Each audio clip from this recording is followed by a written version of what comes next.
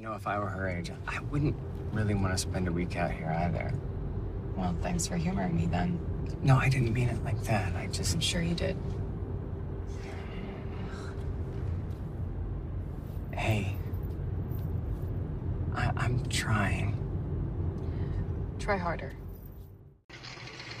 Man, what a hideous, ugly place. I like it. It's a statement.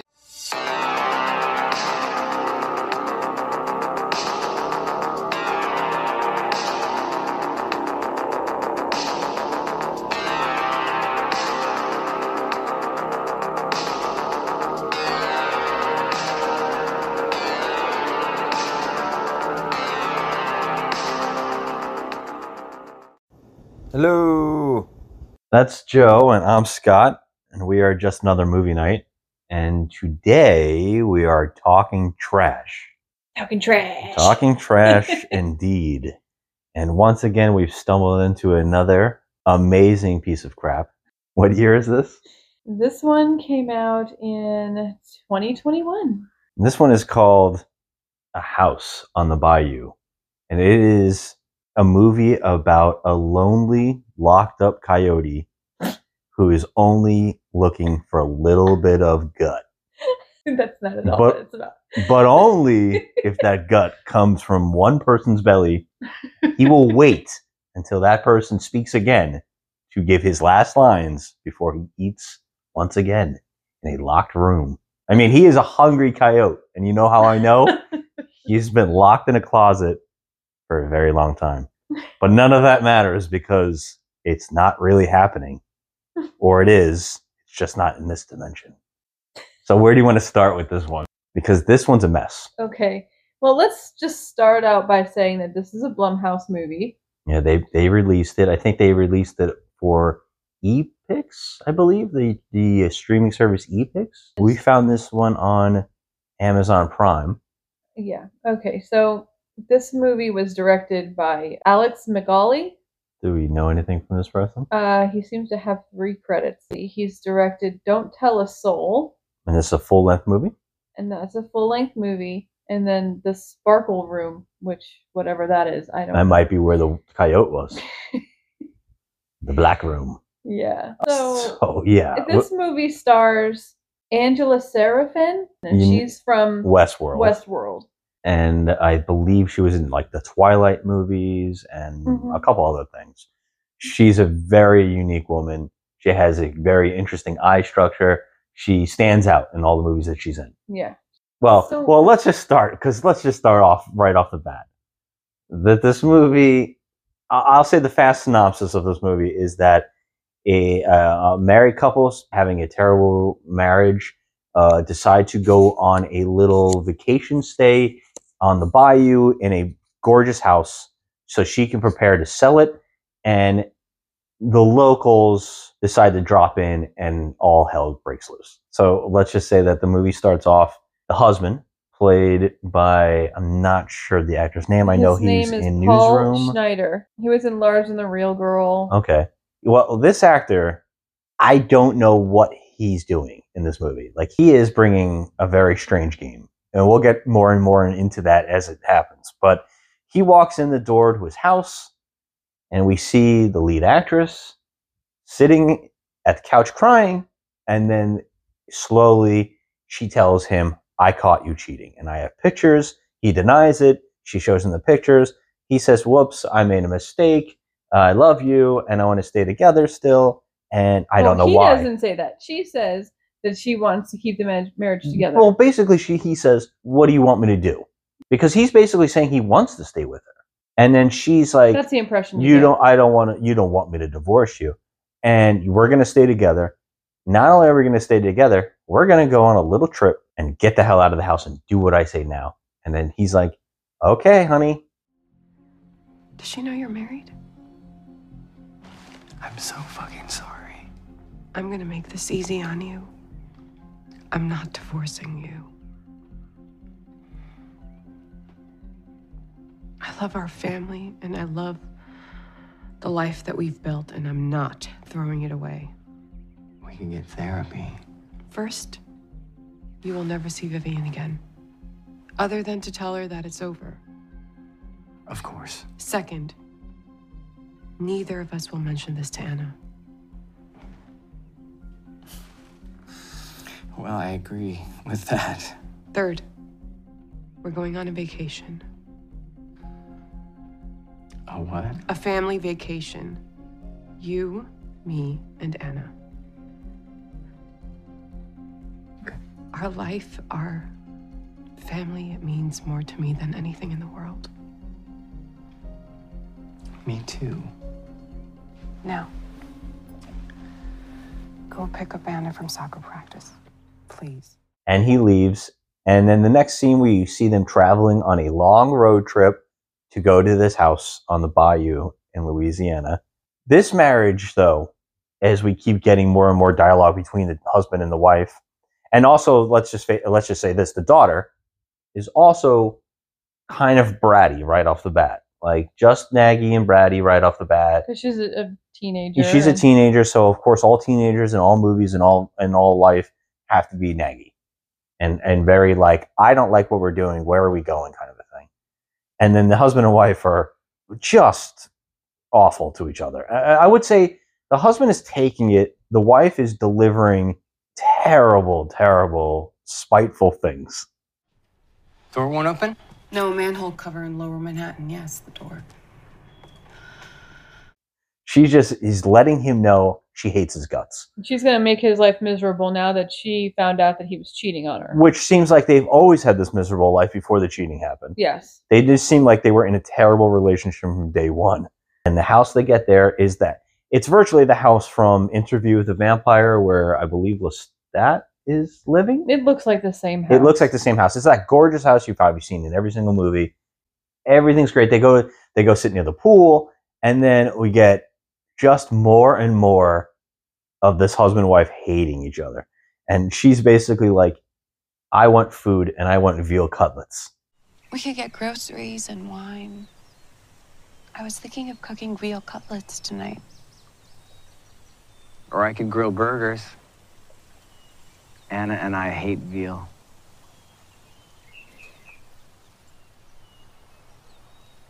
Great. Veal cutlets it is. And then he says, this is a plot point, guys. He says, I don't like veal cutlets. Not only do I not like veal cutlets, your daughter doesn't like veal cutlets. Why don't I barbecue? And she says, I want veal cutlets. Go to the store and get veal cutlets. We're going to eat the thing that you both hate. And right off the bat, I don't understand if we're supposed to like this woman. Well, I already don't like her because she has resting bitch face and she's just, you can tell she's a shrew. And she seems terrible. Seems terrible. She seems very awful and unlikable. So, I forgot this. She throws the keys at him. Yeah, she's just doing things out of spite right now, like just because she knows that he's a cheater and she can abuse him however she wants because, I guess she owes it to him after he cheated on her. So she's just being a total... Yeah, but I would say asshole. that right off the bat, we're establishing the fact that not only do the child and the husband both not like the food that she constantly makes them eat. Because it's established like, we don't like it. Don't you just don't never cared.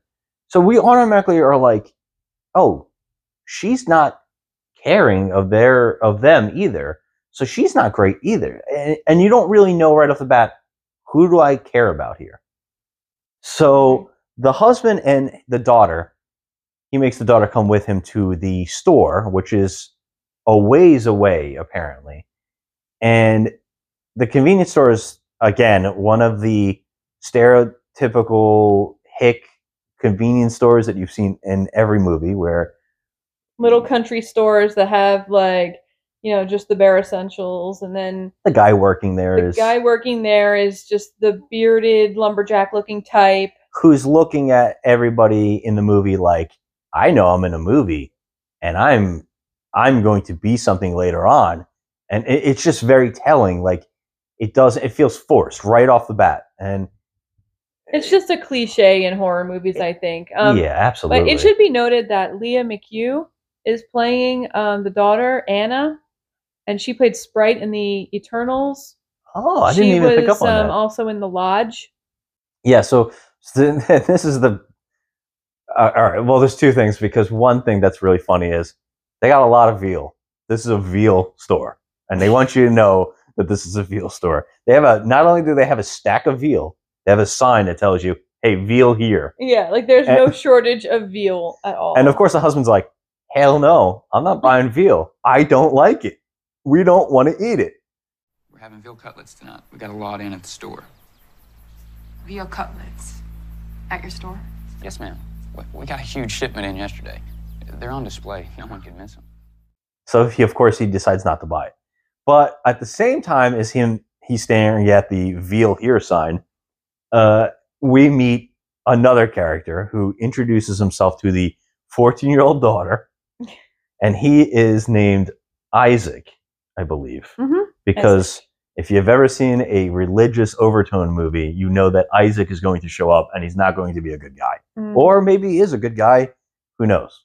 But he shows up and he says, hey, I'm an 18-year-old kid and you're a 14-year-old girl. We should date.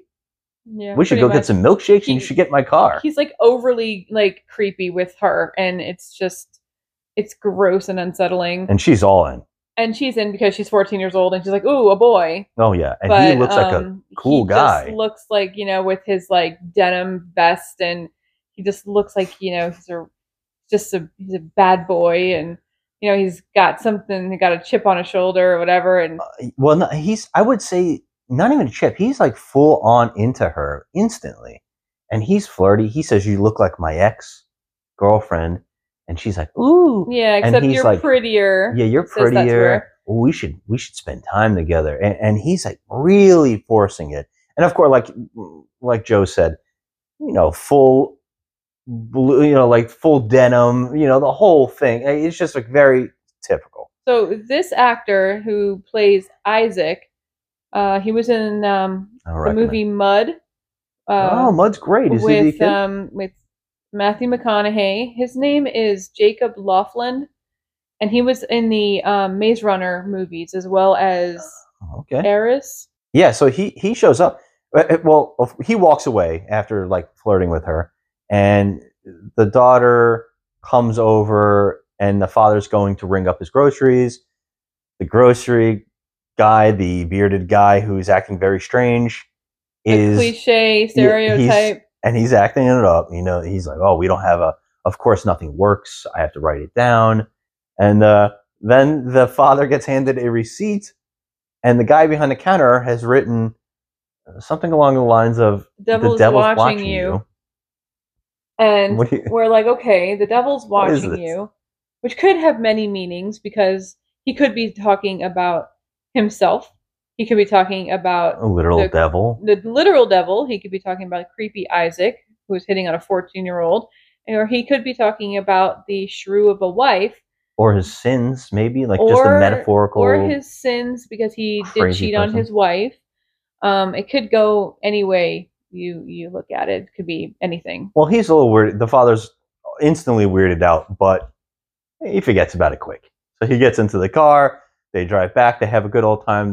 The daughter and the father seem to really get along, and they have a good bonding moment, I would say, and which is crazy for later on.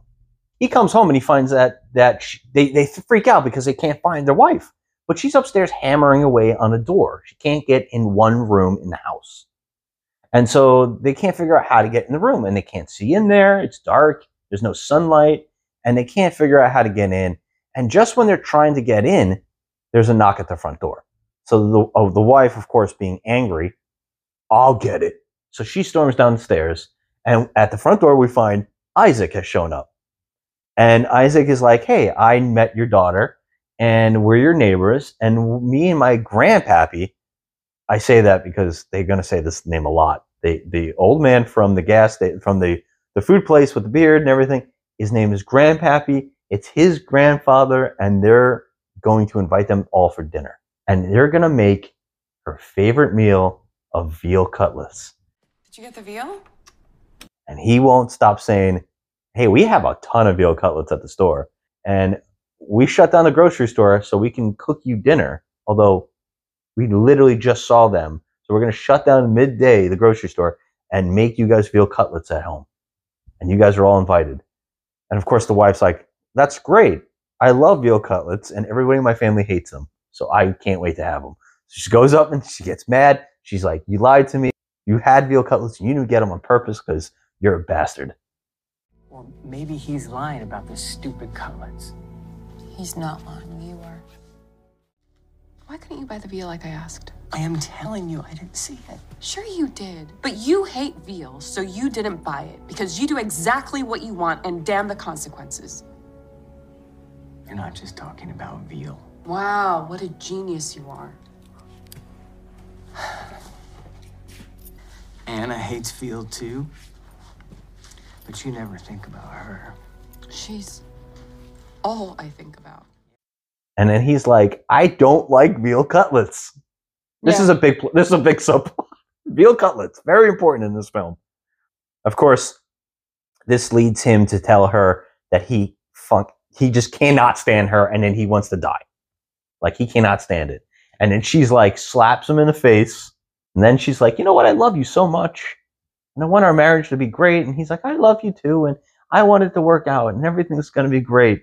And we've got to work on this. We got to go counseling and everything. And, you know, it's a nice little scene. Well, we got to go to this guy's house for dinner. Grandpappy is making a specific dinner, and it's going to be great. And it's going to be veal cutlets, which she can't wait to have, apparently. And just then, the daughter's nose mysteriously starts bleeding. And she's like, look, I don't want to go to this kid's house and have a nosebleed because I'm embarrassed. And the husband's like, well, I also don't want to go because, I mean, face facts, he hates veal cutlets.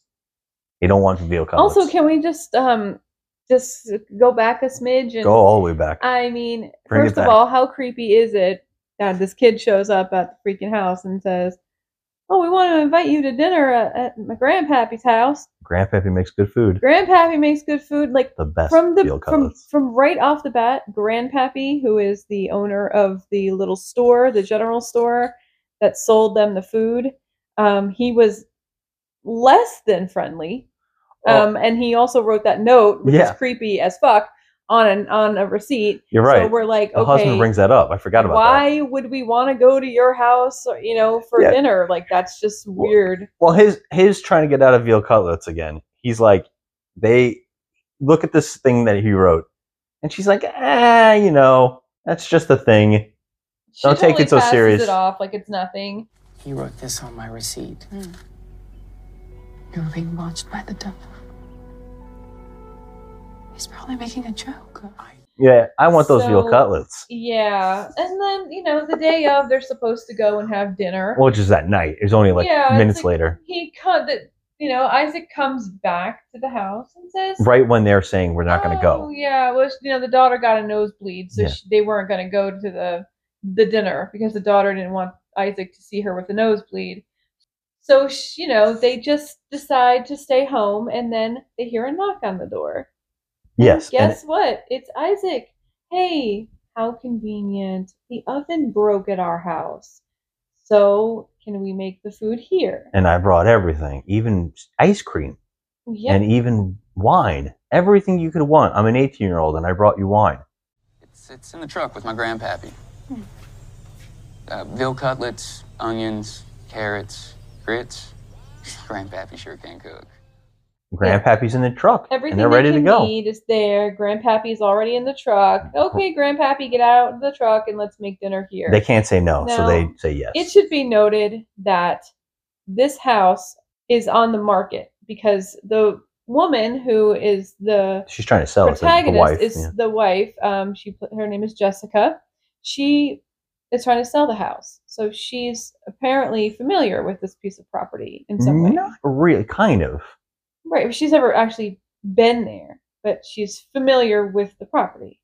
But somehow when Isaac and Grandpappy come in, Isaac seems to know a lot about the house, even though he's never met the people that own it. Yeah, it slowly starts coming out. He seems to know. Coming out that, you know, he knows where everything is in the house. Everything is strategically placed. Yeah, because there's a whole sequence where he's just saying creepy things that's making them a little upset. Like, kind of hitting on the daughter again. And then he's like, I need candles. Because there's nothing that makes a dinner romantic than candles. Can I light some candles? Was he trying to do romance, or was he just... I think he's trying to creep them out. Trying to creep them out, like to the 11th degree. Yeah, and he wants to light the candles. And then... He knew where the candles were. That's the big twist. Yeah, he knew where the candles were. I know where the candles are. And then they're like, well, I just figured. And then he's like, you got a lighter, though?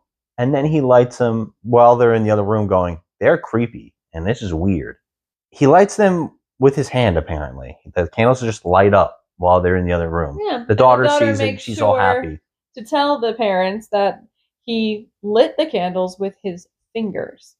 So that leads me to believe that something is not on the up and up with this kid. He seems to be some sort of demon or something. And everything he's saying is just like hints about how, oh, I'm judging you and I'm evil and something creepy. And the grandpappy too, when confronted about the note, he basically just responds to the husband by saying, the devil watches you when you do bad things. Mm-hmm. So hint, hint, you cheated, and I know, and the devil knows. The devil comes for sins. So you're being judged, basically. So this is where they try to throw them.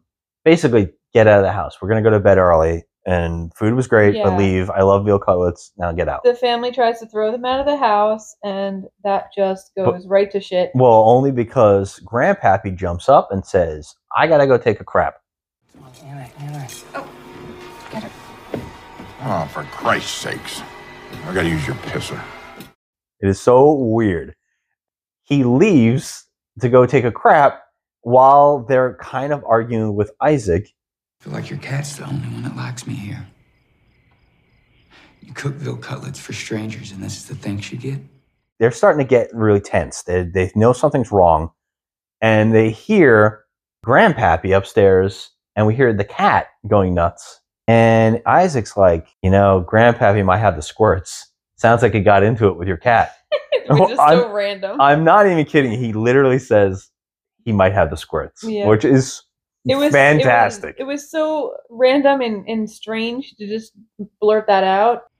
It could take Grandpappy a little bit. Sometimes he gets the squirts. And then what's really odd here, I think that this is something that is very strange about the movie, is the movie kind of takes a little turn because Jessica, the wife, she starts becoming the rational, more likable one. And the husband starts increasingly getting more, his acting choices are just absurd. He can't do or say anything to get rid of the characters from the house. He's just kind of like, yeah, I think you should leave. And it just feels very strange. Like he just feels forced. All of his acting is like he's trying to find the emotion as an actor, and he just can't nail it. He doesn't know where he's going with it. He has no idea how to be. It's like he's trying to be angry and sad and scared at the same time, but he just can't pick one. Yeah, and I just remembered, we forgot what made the grandpa say, I have to take a crap. Well, I'm sorry, Grandpappy. Grandpappy, which they say 1,000 times in the movie. The reason Grandpappy says, I have to take a crap, is because the daughter gets another nosebleed and literally head first goes into the veal cutlets. And she wakes up, she's passed out. Do we have this explained? No. No. This doesn't get explained. Nothing gets explained about the daughter's nosebleeds. But the problem is, everything in the movie kind of gets explained in a way where it's very, what's the word? It's kind of just set up in a way where you can't question anything, because they could just say this one thing as like a false narrator to just say, well, it's all because of this thing, and it's just explained away. She wakes up from the nosebleed, and they hear the cat and the squirts comment, and then they go up to get the cat. And the grandpappy, he's up in the hallway, and he goes, oh, you know what? I was looking for the bathroom, and the cat ran into that room. And which was locked. Which was the room they couldn't get into. That was locked. They could not get into it. They were trying to chisel the doorknob off, and they couldn't get in. And the other side of that door, the cat's going through something. Cat's like screeching, and it is getting messed up. And something's happening in there with the cat. Something. Which is really funny later on. Which we don't know because we're behind the door with Yeah. the rest of the cast, and we don't know what's going on. This is where the whole movie starts going into a whole new direction. Because Isaac is like playing magic tricks. He has the key. The father is losing his mind and acting like crazy about the cat. Trying to get to the cat, can't get to the cat. I must have brought the wrong key. Although we know that the door is locked again and the cat's in there. And then we basically hear the cat die. And the cat's getting shredded by something in there. That's when Isaac's like, you know what? I need to use the bathroom now. And he must have the squirts from the veal cutlets. The strangest disappearance of a character for no apparent reason at all. It's like he goes to use the bathroom, but he's literally gone for 40 minutes. Yeah, like, because this just is long enough to add in the explanation from Grandpappy. Well, Grandpappy's got some stuff. What's really going on with? It doesn't really add up to how it ends, but Grandpappy's like, "Hey guys, I know you're really depressed about the cat and me blowing up your bathroom and the veal cutlets making your daughter have a nosebleed. Let's go downstairs and listen to some music. I got some stuff I got to tell you." And oddly enough, the family just goes downstairs and has a chat with him. We think that it's going to be some epic stuff. That he has things to say, like something to say about Isaac. Obviously, something is not right with Isaac. He's some sort of like demon or something. Yeah, so, and I mean, he vaguely just says, you know, Isaac never ages. And I've known him a really long time. Sometimes I think maybe a couple years. Sometimes I think a couple decades. He's never looked different than that 18-year-old kid. And you know what's really odd is he just walked out of the swamp one day. No, yeah, supposedly he calls him Grandpappy, but he's not technically his grandfather, or Isaac is not his grandson. He just showed up out of the swamp one day and said his parents were dead. And he didn't have anybody else. And he had nowhere to live, and he was basically on his own. So Grandpappy took him in and let him stay there, and he has not aged, and that was, we don't even know how long it was. It was a long time ago. So obviously there's some kind of supernatural thing going on with Isaac. And I also have to point out now, too, but we have to talk about the movie itself a little bit at this point, because the music in this movie is very strange. It is, sometimes it sounds like ripping off other horror movies, and then sometimes it just feels very strangely out of place. It's forcing the moments to feel bigger than they are. It's very poorly put in. And sometimes it's louder for the intensity purpose while the scene isn't so intense, and it just really stands out as being bizarre. Yeah, they do a lot of that intense music scenes, like something major is about to happen, and it's not really anything big. There's really nothing big that happens, so it's kind of like a fake out. Yeah, and well, so Grandpappy's like, you know, Isaac's very peculiar, and I just kind of help him. You know, he does a lot of stuff where he judges people, and I go around helping him, and they're like, "You're crazy." And he's like, you know what? I don't want Isaac to hear this, so I'm going to put on a record. And he chooses a record, and when he puts it on, it starts playing a conversation of the husband talking to his girlfriend that he's cheated on his wife with. Somewhere in the beginning of the film, before they came on the vacation, he went to his girlfriend and said, "I'm going to divorce her on this vacation. And I love you." And the girlfriend's like, "I love you." And Jessica, the wife, and the daughter both have to hear this. And the husband, again, acting-wise, loses his mind. And Grandpappy's like, I didn't put this, I didn't write this music. You know, this is what's on the record. I can't help it. I didn't write this. He's very nonchalant about it. Like, he's just, like, not even taken aback by it. Yeah, he's kind of like, you're a dick to the husband. Yeah, you seem like a dick. Yeah. And you're a bad guy. Lots of strange things are happening at this point, and, like, it just seems so natural for Grandpappy and Isaac. Like, this is just like normal for them. And remember, Isaac's got the squirts upstairs from the veal cutlets as well. Oh yeah, we assume he has the squirts. Where the hell did he go? He just disappeared. Maybe he's cleaning up after Grandpappy squirts. We don't really know what's happening. That's really gross. Hey, and I doubt there's a reason we don't like the veal cutlets. I doubt a guy like Isaac is going to clean up his Grandpappy's poo. That's true. I mean, why would he? I mean, when we find out what we find out, this is where the husband's like freaking out. You know, you lie, you're a cheat, you're all the stuff. The wife's like, I'm done with you. I'm going to divorce you instead. Why? For starters, why wouldn't she divorce him from the get-go? It's very strange that she was holding on to this marriage. They hate each other. Throughout the whole movie, I don't think we're doing this justice. every time he does anything, she's like, "You're a dumbass." I mean, every time. It's really brutal. Like, she's a And he just shrew. takes it. He stands there a lot of time with a, oh boy, face. You feel like the Curb Your Enthusiasm music's going to play every single time they zoom in on his face. So she's like, "I'm going to divorce you." And then he's like, "You know what? You're all in this together. I think you hired these people to get me. And then you were recording all of this." And then she's like, "You're a lunatic." And of course, the daughter right now is freaking out like, "Guys, stop." What's really crazy now is they're being virtually held hostage by two rednecks who may or may not have powers, and we don't know what's happening at all. And they just constantly keep forgetting about this maybe hostage situation. They're murdering of their cat upstairs, and then that all stops when Isaac shows up with the cat. Now, I don't know what that's up. The cat has a great name, by the way. It's like It's Toby, but they call him Tub Tub. Tub Tubs. And Isaac reads that line really great. He's like, "Oh, when the cat's getting killed in the closet, he's kind of like, or in the room, he's like, oh, Tub Tub sounds like he's having a bad day in there." Like, it's just really funny. It's very disjointed. Typical redneck silliness, but like, honestly, it just gets beyond crazy at this point. This movie. Well, yeah, because now the cat's back to life. The cat somehow is okay. He gives Tubs. What's his name? Tub Tub. Tub Tub.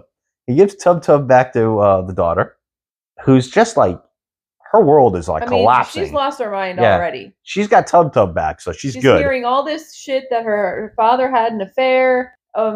Just a record of her father saying that he's going to leave his wife. Yeah, and he's basically threatening the wife. The wife's threatening him. She threw the ring at him. The daughter's having a bad day. Yeah, and all of a sudden the record's playing the right music now. There's no more recording of this conversation. Isaac reaches down and grabs a shotgun from underneath the table. He knew where the shotgun was, and he grabs the shotgun, and now he's holding them hostage. Could be possible he knew that the shotgun was there because... Well, he virtually says it there. Placed it there. Yeah, because he says, at this point, he goes, "The reason where I knew everything was is we've been here before." And Grandpappy's like, "You're all going to be judged." I think at this moment, the daughter suddenly sees someone outside. They all jump up, and they forget that they're being held hostage with a shotgun to look out the window together. And then Isaac and the Grandpappy are both like, "You know what? It's probably a coyote. It could be a rabid dog. These crazy parts. A lot of crazy things are happening." They're acting, looking out the window. They're being held hostage with a shotgun, and they also just had a major divorce fight. And they're just like zooming out that window looking for some coyotes. Then Isaac's like, "I'm going to take you outside." And the father, and the father's like, "No, because you're going to kill me." "I'll give the shotgun to Grandpappy." "Okay, I'll go outside with you." And I don't know why, or the reasoning for going outside. If the reasoning is for going outside to kill the coyote, they don't have a weapon. They just gave their weapon away. So now it's very strange. So now it's like, okay, they're trying to tell us, the audience, that something is going on between the father and this Isaac kid. What's going on here? So when they get outside, plot twist. Plot twist. We are now told that the husband is full on in cahoots with Isaac and not Grandpappy. He didn't know about Grandpappy, but apparently the husband found Isaac on serialkillers.com, which is so easy. Not only did he know about this house that they were coming to, although he's shocked in the opening, he knew about this place and was able to set up the location of the place and everything with Isaac and plan out this thing. Except Isaac is going off script by bringing Grandpappy and having the cat in the room. And by the way, Isaac's just like, "Hey, maybe I brought the cat back to life." We don't know what Isaac's thing is, like what he is, if he's a warlock or whatever he is, who knows? But bottom line is, so when they go outside, the husband and Isaac go outside, it is revealed, big plot twist, that Isaac is hired as a assassin so that he could murder Jessica. He is hired by the husband to take her out Yeah, his plan is to shoot his wife in the head with the shotgun in the house. That is exactly what he was hired to do. But now all of this other stuff is happening where Isaac's just playing a bunch of games. And so that is mind-blowing. This plot twist is so strange because everything that's happened, it could explain his acting choices as being forced because the character is literally lying. But a lot of the scenes, we know that he's going off script, Isaac anyways, because he locked the cat in the room. All of that isn't a part of the plan, so it doesn't excuse the actor's choices there. None of that was a part of the deal.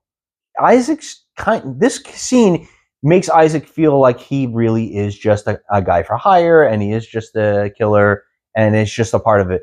It's wild because why the husband just doesn't leave the wife, why he's ready to shoot his own wife in the head with a shotgun in front of their daughter. Excessively forced. Like, we do not get the impression whatsoever that this guy is an out-and-out murderer.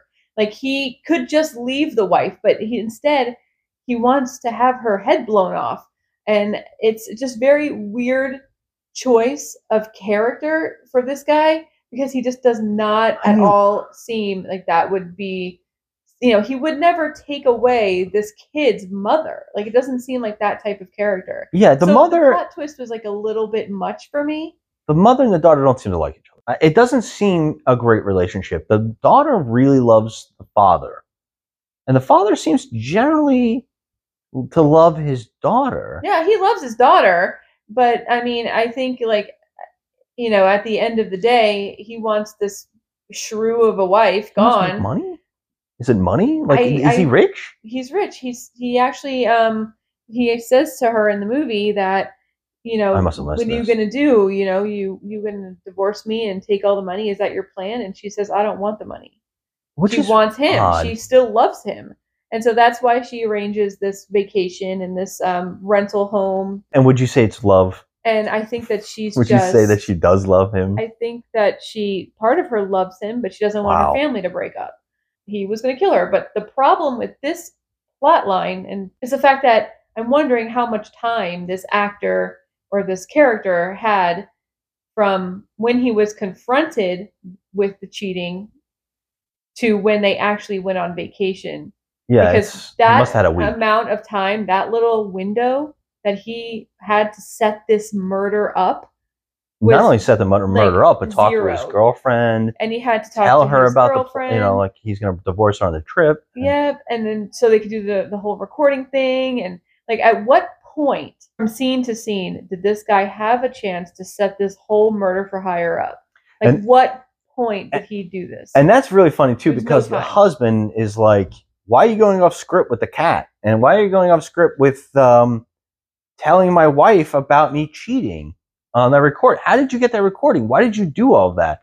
I'm going to do what we said we were going to do, but you're a bad person too, and you don't deserve any of it, but it's all part of my plan.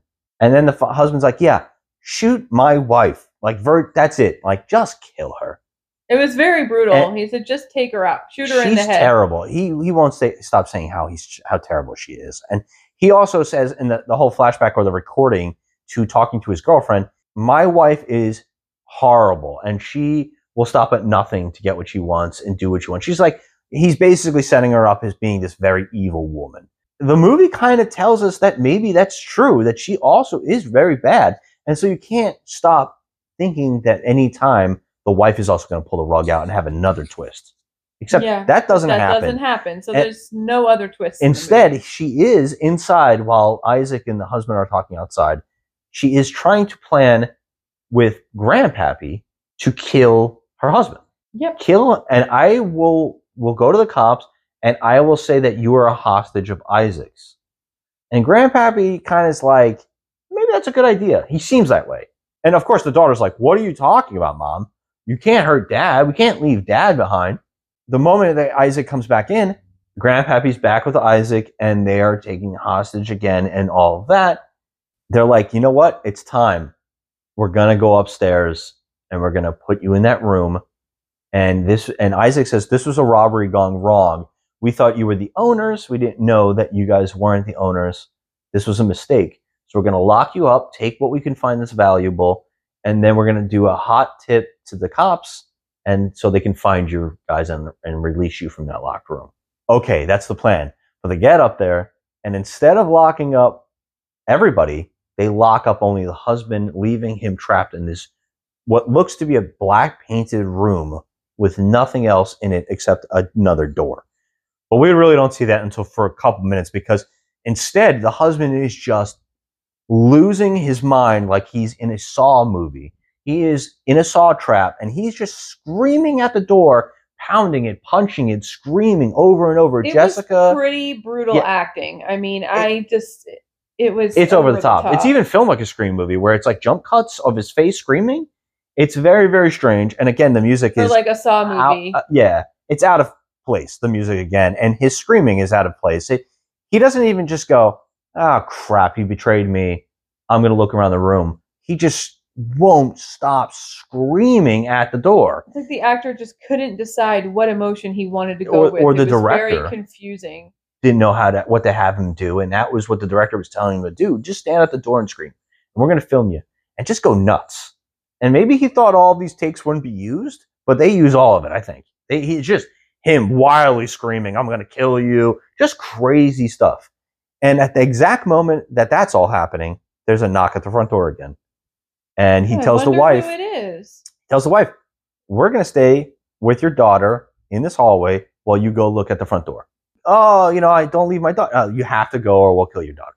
Okay, so she goes downstairs. She finds a hammer set up earlier in the movie that she left on a kitchen counter. And she goes to the front door, and at the front door is the husband's girlfriend or mistress. And she is frantically like, "Oh my God, are you his wife?" And she's like, "You're the woman that's sleeping with my husband." And she's like, "Yeah, I'm so sorry. He texted me that he was in trouble and that he was alone here and he wanted me to come as soon as possible." And she's like, "He never sent that text. That's a lie." And she's like, "I'm so sorry. I was coming here to break up with him." And she's like, "I don't care, but we're being held hostage." Which I think is kind of a big load of crap, because they were planning on being together. He was going to divorce his wife, but really kill her. Yeah, and they were going to run off together and live happily ever after. So. She said he was still lying to her, too, about the wife, that they were supposed to be getting divorced for a while. So she kind of says, "Oh, he was lying to me, too." And then she's like, he was lying to both of us, but that doesn't matter right now. We're being held hostage. My daughter is not safe. You have to go into the cops. Yeah, and she's like, "Do you have any weapons?" "I have mace." "Okay, give me the mace." That'll work. Nothing. The mace doesn't come back. It's not. No, it never comes back. She says, "Go to your car right the fuck now, or if you don't, I will kill you." And the mistress is like, "Okay, I am going to go and get the cops. I promise." So she gets in the car, and the car can't start. And at the same time, Isaac's upstairs going, "You know what? This is taking too long," which is odd, because he should already know everything that's happening, because he set it all in motion. And since the car won't start, you automatically are like, okay, this is some kind of hell thing. This is some kind of demon thing. This is definitely a spiritual thing, especially since every character in the movie except Grandpappy is named after like a religious thing, a religious name of some sort. And so this is all kind of a setup, and which is funny because the actor's name is Jacob, which they could have used Jacob as well. They used Isaac. Yeah, they used Isaac. I think Isaac is like that stereotypical. Isaac is always associated name. With like demons. I think like it's especially always the like in crazy Children child. of the Corn. Yeah. The leader, the crazy leader kid was Isaac, and he wore that creepy ass hat. It's stuff. Like when people don't know what to write, they just write Isaac. It's just Isaac, or it's like you want a demonic kid, you name him Isaac or Damien. Yeah, it could have been worse. His name could have been Michael or like Azrael or some kind of crazy angel name. Like it could have been really over the top. Gabriel. So he comes down. I know. In fact, I think he sends Grandpappy downstairs with the shotgun. He sends Grandpappy downstairs. Grandpappy comes down there. As the mistress Vivian is getting in her car and trying to go get the police, the car doesn't start. So something is definitely wrong there. We know there's some kind of forces at work here. Why isn't the car starting? Grandpappy comes down with a shotgun and the daughter. And the daughter. With a huge barrel. Where'd they get that? You know where they got? They got gasoline. Fuel. Where Gasoline. did it come from? You know? I mean, this is supposed to be like some beautiful like estate home, and there's somehow just a big barrel of gasoline just laying around. So I was like, okay, that's a little bit ridiculous. And the kid is holding this huge barrel of gasoline, and she's being told by Grandpappy, if you don't pour this on the car that Vivian is in, I'm going to shoot your mother. Which we should interject and just say at the same time, Isaac is telling the father in the room that it's time for him to be judged and that maybe he should open up the closet in the room. Yeah, so there's a closet in the room. He's never even looked at once. Never turned around. He was banging on the door so hard when he got locked in there that he never even turned around to look at his surroundings. And Isaac is like, not only are you an adulterer, but you're also a murderer because you were planning to shoot your wife in the head. And so he basically is like, go in the closet. And so he opens the closet, and we got the coyote. Here comes the coyote. The coyote's looking been hungry. all demonic with red eyes and like the ready whole just thing. to eat something. And I guess the coyote pounces. We cut away back to the outside where Grandpappy is saying what you just said. Pour the gasoline on the car with the woman trapped inside. Trapped inside because the doors lock on her. She can't get out. So there's some kind of sinister paranormal thing happening here. Because she's also an adulterer, apparently. And she's a bad person, obviously. So she is being judged. Of course, just because of this thing that she was maybe tricked into with the husband. But they're automatically saying she's bad. She's not redeemable. Killing her with gasoline and forcing a girl to do it is just fine. Right, a 14-year-old kid. The mother freaks out and takes the gasoline can from the daughter and says, run, I'm going to do it. I'll do it. So she ends up pouring the gasoline on the Mistress Vivian's car, and Grandpappy throws the match. The car goes up, and there goes the mistress. She's burning alive. Burning alive. Probably the best moment. Which is probably the craziest, best moment of the movie. It looks pretty good. It looks really good. It looks like a well done set thing. It looked really good. But of course, this distracts Grandpappy, and the daughter is able to run off, and she is able to beat Grandpappy to death with a hammer that she had brought outside. Yep. And so Grandpappy best part, yeah, done. He's done. And the best part of that is she looks for the woman burning alive, who is burned alive. She just starts looking in the fire, going, "I think her name's like Vivian or something." Yeah, Vivian. Vivian, oh, you okay? Are you okay? I mean, this woman has been full on marshmallow. She's gone. Seriously incinerated for about 10 minutes. And she's like, now. ooh. And this crazy woman's like, Vivian, no, are you okay? Like, she even gives a shit about the mistress, the guy who her husband's been banging, the girl her husband's been banging. Like, she really gives a shit about her at all anyway. But, I mean, she doesn't deserve to die because she's banging her husband, but damn. I don't think so. I think that's like insane. If these people are supposed to be judging angels of death or killing people of sin, it's very odd that they're okay with a girl or a woman torching another woman to death, but they're not okay with her having sex or an affair. It's so insane. But whatever. I guess cuz movie again. Cuz movie. It's always cuz movie. And then the daughter, she's like, let's run. The daughter's like, no, you have to get my father. And she's like, oh, crap. All right. Okay, well, guess what? The coyote has eaten his guts out. Well, this is my favorite part. I laughed very, very hard at this. Hands down. We just see the husband. Yeah. We just see the husband laid out with his full intestines fold out. The coyote's just waiting. He's just watching.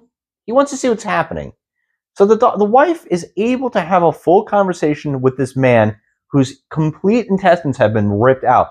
Because coyotes, they love guts. That's the only thing they're looking for. They don't think about legs. They don't think about pouncing, biting face off.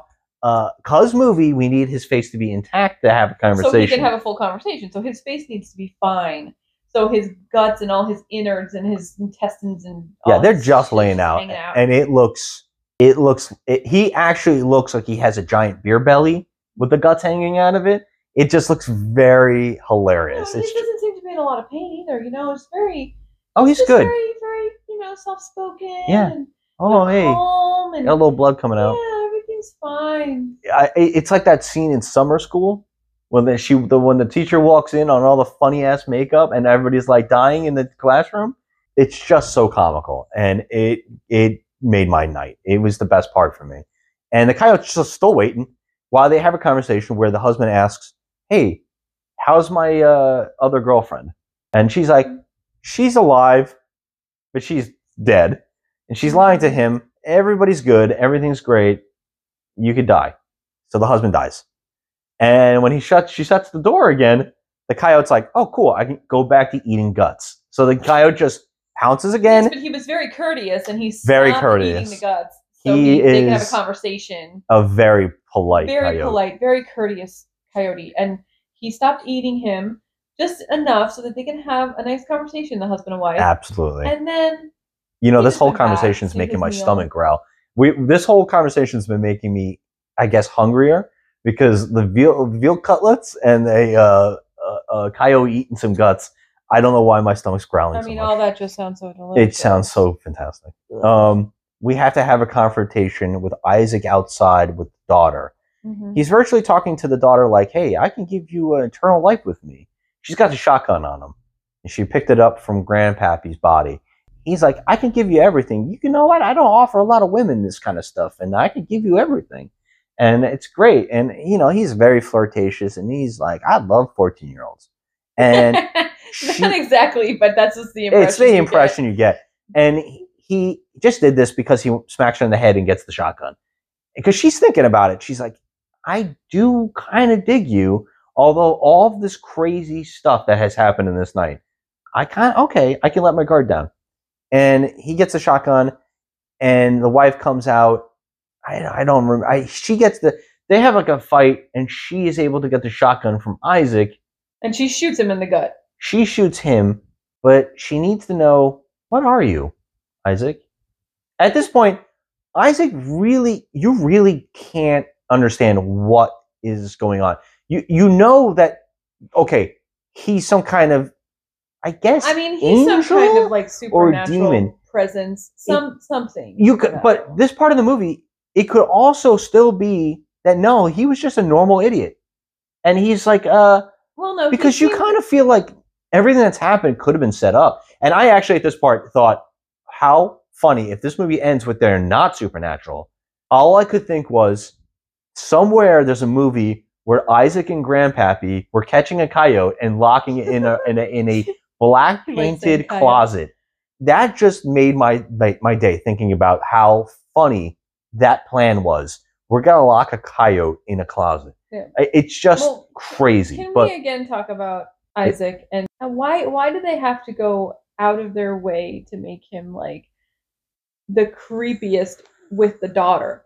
Like, he was already creepy as hell. Yeah.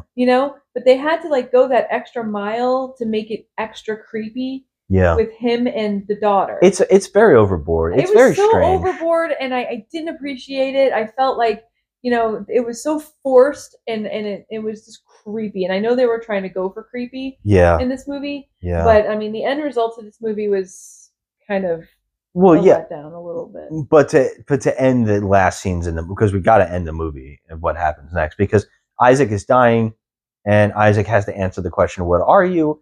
And he's like, "Well, sometimes I don't know. Sometimes I think I'm an angel seeking justice over sinners. I've been doing this for a while, but also maybe," he's dying. He's full dying here. "Maybe I'm also just a word messed up kid. I was just, I went the wrong direction with my life." So Isaac tells us basically that he's just like, he could be any of those things. Yeah. He really doesn't even understand himself. He dies. And he dies. So you think, maybe these are just two nut people. Like, and that's it. But what's really funny now, Grandpappy and Isaac are just nuts. That's what you kind of leave with. You kind of go, okay, everything could have been explained because everything was set up in the house. So not really a magic trick, not really a locked door, not all these things, because he could have just set that up to be a creepy kid to kill this wife or this whole family, or just because he's a serial killer. Yeah, but also it's very strange too, because the whole plot of the movie doesn't really work for me anyway, because the husband even says in the movie that finding a gun for hire is a pretty hard task in this town. And so Well, that kind of, like I said before. How did he connect with this kid? Well, we'll get to that because we still got to finish the last part of the movie. Yeah, but what was so really getting to funny the last part after of the movie. Isaac dies, the wife very comically says, "Run."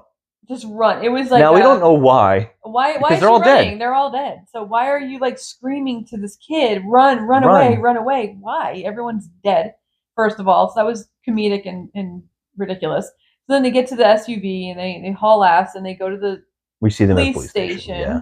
The next scene is in the police station. So they're telling their story to a female deputy Who's just like, who's like, you're bonkers. You're completely fucked in the head. What is wrong with you? There's no house out there. Yeah, nothing exists There's out there. no house out there. There's a road. There's just a road, and there is no house. The house you are describing to me does not exist. And the wife is like, what are you talking about? We were just there. We were staying there. That's where we just came from. And she starts freaking out, and then the deputy pulls up a map on her phone and says, there is no house there. Obviously, the wife is like, get in the goddamn car. I'm taking you there right now. I was just at the house. There are dead bodies there. They go out to the location, and lo and behold, there is no house. There is no house there. The house is gone.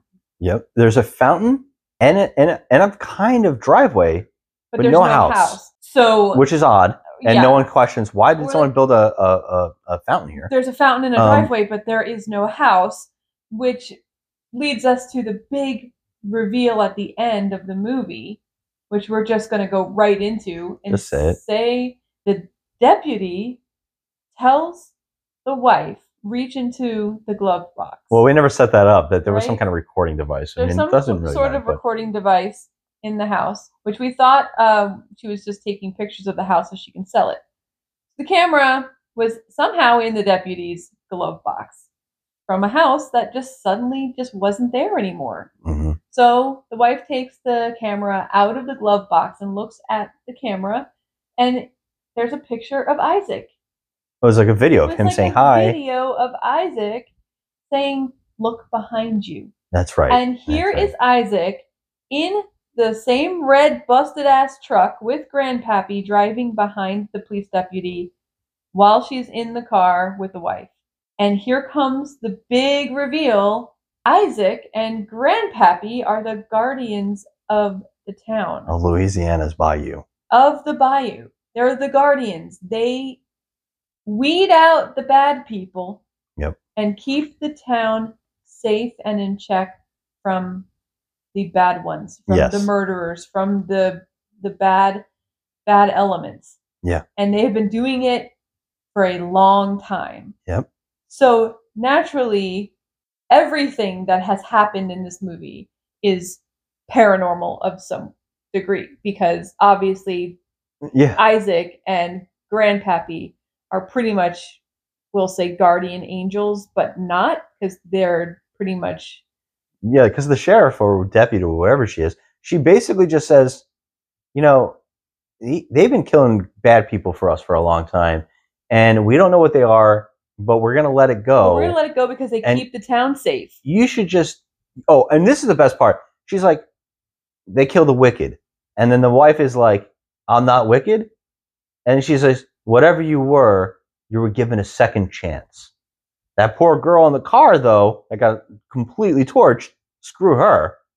We giving you a second chance. Mm-hmm. Now, which is odd because, again, the movie really made her unlikable. Yes. So I didn't care for her. Yeah, it's very strange that we got to this ending. She was a shrew. You know, we're just thinking here, like, okay, we're supposed to feel for her because she's the one that's getting cheated on.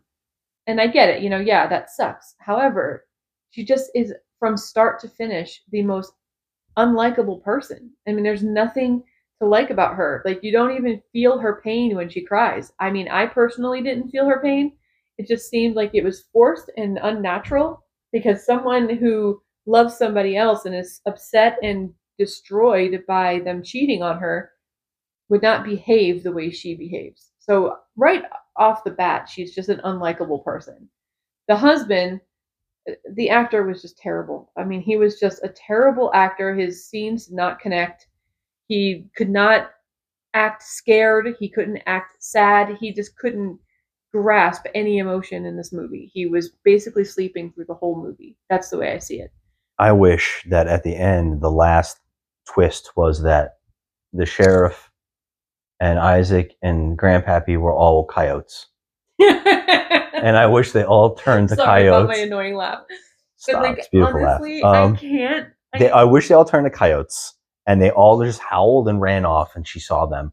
I don't know why. I just was like, I wish it was something. I really thought this was not a good movie. I just felt so off, and it needed just something. It needed something a lot more. more. It needed a lot more. Like this, it did have potential, but like throughout the whole movie, we're thinking, okay, so there is nothing like a woman scorned, and then expect her not to be like super duper pissed or wanting revenge on you or wanting to make you suffer. Now, we did say that this woman was very snotty to him and mean to him and, just treated him like crap after she found out that he was cheating. But I feel like that was just not the extent of what she could have done. So our thoughts in this were basically like, oh my God, like we like to try to figure it out within the first 20 minutes of the movie. And we're like, okay, this is going to be a revenge story. She is going to drag him up to this like vacation home in the middle of nowhere and torture the shit out of him. Yeah. So we thought it was going to be her revenge on him because there's no way you're going to cheat on this woman and not get, totally destroyed by doing it. And it turns out that the plot was he was planning to murder her so he can run off with his mistress, which is not at all what I expected, which is kind of cool. But then on the other hand, I kind of like the revenge plot too, a little bit. But this whole, like when you throw in the supernatural stuff and the guardian angel stuff, and Grandpappy and Isaac were just not likable at all either. Like they're not supposed to be because they're supposed to technically be the villains. They didn't grab me. Like their characters were just not something that I found interesting. Yeah, I agree. And so it kind of failed. Yeah. In that aspect, like.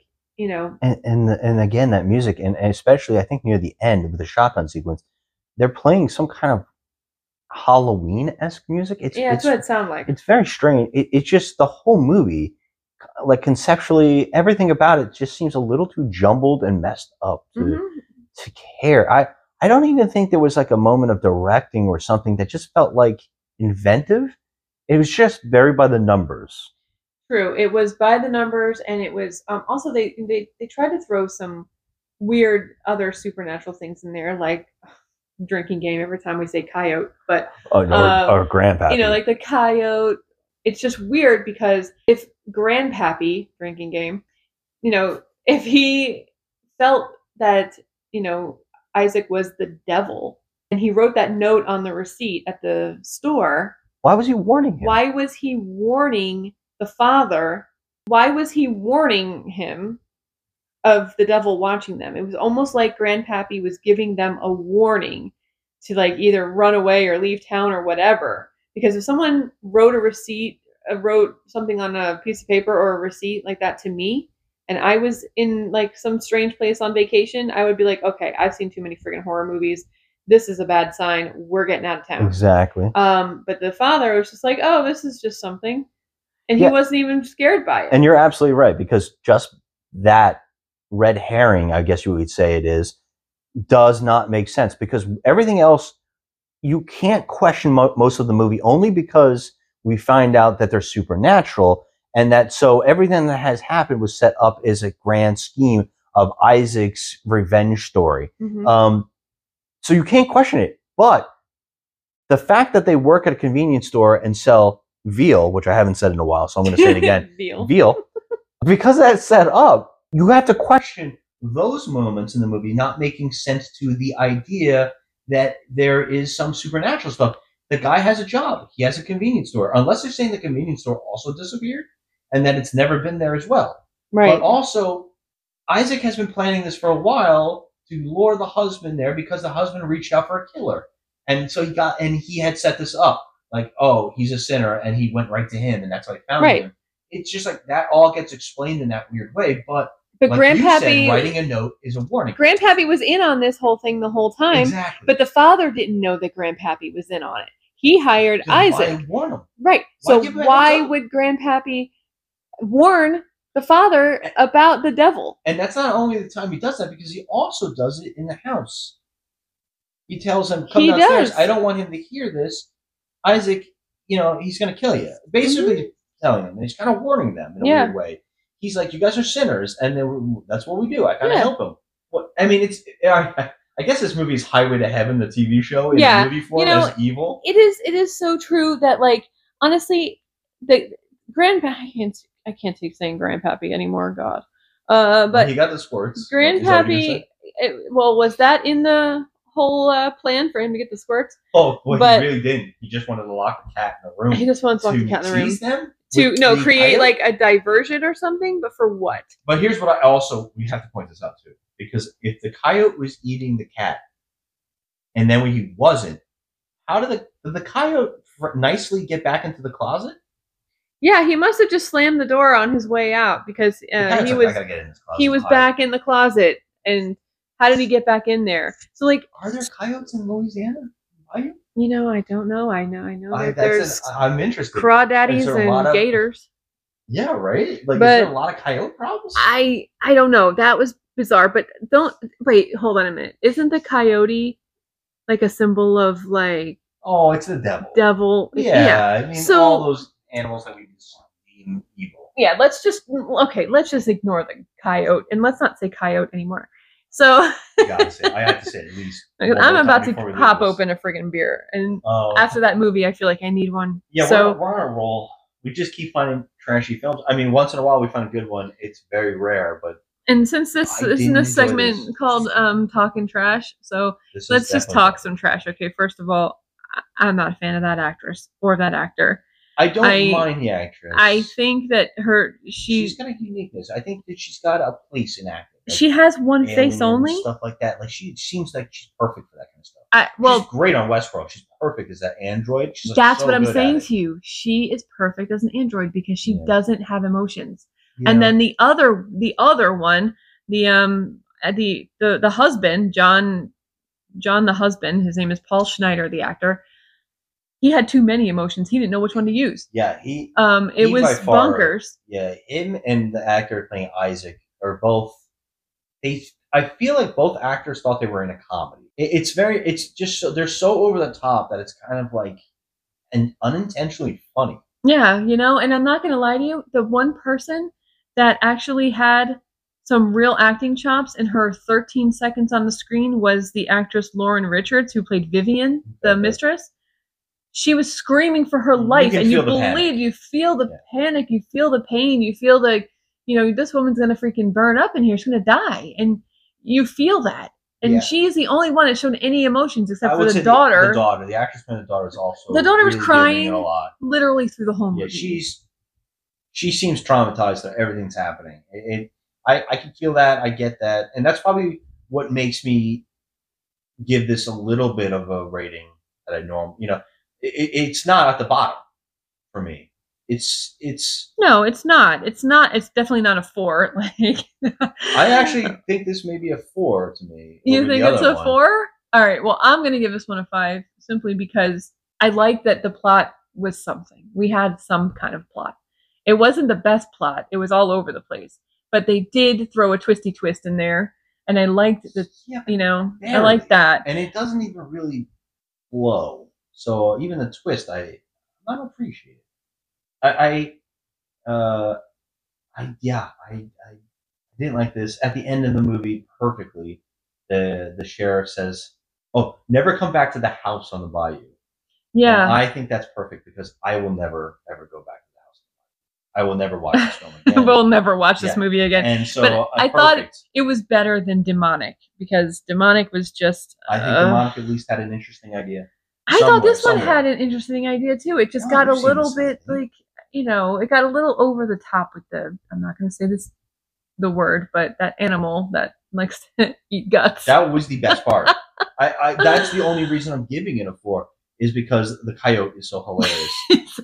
Again, I can't. Coyotes, we are ending this. Grandpappy and veal cutlets. We are ending this podcast saying coyote, grandpappy, and veal cutlets. Yeah, I'm giving this a 5. You're giving it a 5, yes. and I'm giving it Okay. I did not enjoy this film. I actually found myself just shocked at how bad some of the choices were. So I'm thinking 4, and I'll say to everybody listening, have a great day.